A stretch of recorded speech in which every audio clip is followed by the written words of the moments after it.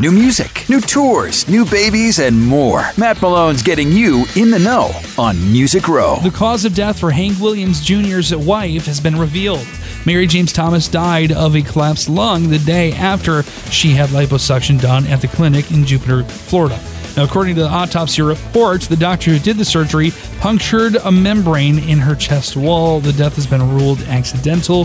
Hank and Mary Jane were married for more than 30 years. So our thoughts are still going out to Hank and the family. Ashley Judd has gained a better understanding of her mother after Naomi's death by suicide this past year. On the Healing with David Kessler podcast, which deals with grief, Ashley says, quote, I look back on my childhood and I realize I grew up with a mom who had an undiagnosed and untreated medical illness. And there are different behavioral expressions, interactions, fights of fancy, choices that she made that I understand were an expression of the disease. And I understand that and know that she was in pain, and can today understand that she was absolutely doing the best that she could, and if she could have done it differently, she would have. Unfortunately, Naomi passed on April 30th. Shania Twain says that she thought she would never make music again after her split with her ex-husband, producer Mutt Lange. In her Netflix documentary, Not Just a Girl, she says, quote, it took a long time to be ready to write and record again. It was really more about taking independence, and just being able to listen myself back on my writing tapes was difficult.